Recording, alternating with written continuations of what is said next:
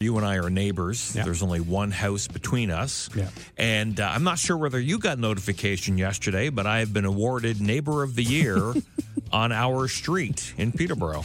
No, I haven't picked up the You mail missed yet. that? No. It was for my actions Friday morning. Yeah. The show finishes up. Yeah. You and I go. I get home. Yeah. And the plow had gone by. Yeah.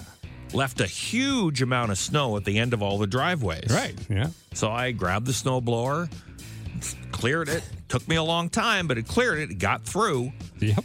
And then I noticed across the road, older lady who lives there, Millie, neighbor of ours. I haven't met her. She was coming out with the shovel, and she was starting to shovel it. And I said, whoa, I've got this.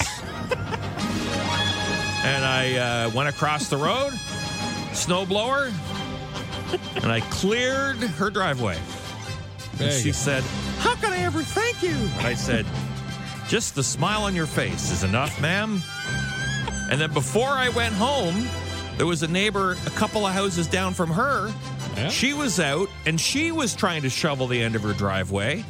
And I said, no, I've got it. And I went up to her driveway. Yep. So there you go. And he also texted me. I wanted to help you with your driveway. Exactly. You texted me and you said, no, it's okay. I really appreciate the offer, but I'm in Belleville already. Yeah. I'm not going to lie. Part of me was like, whew.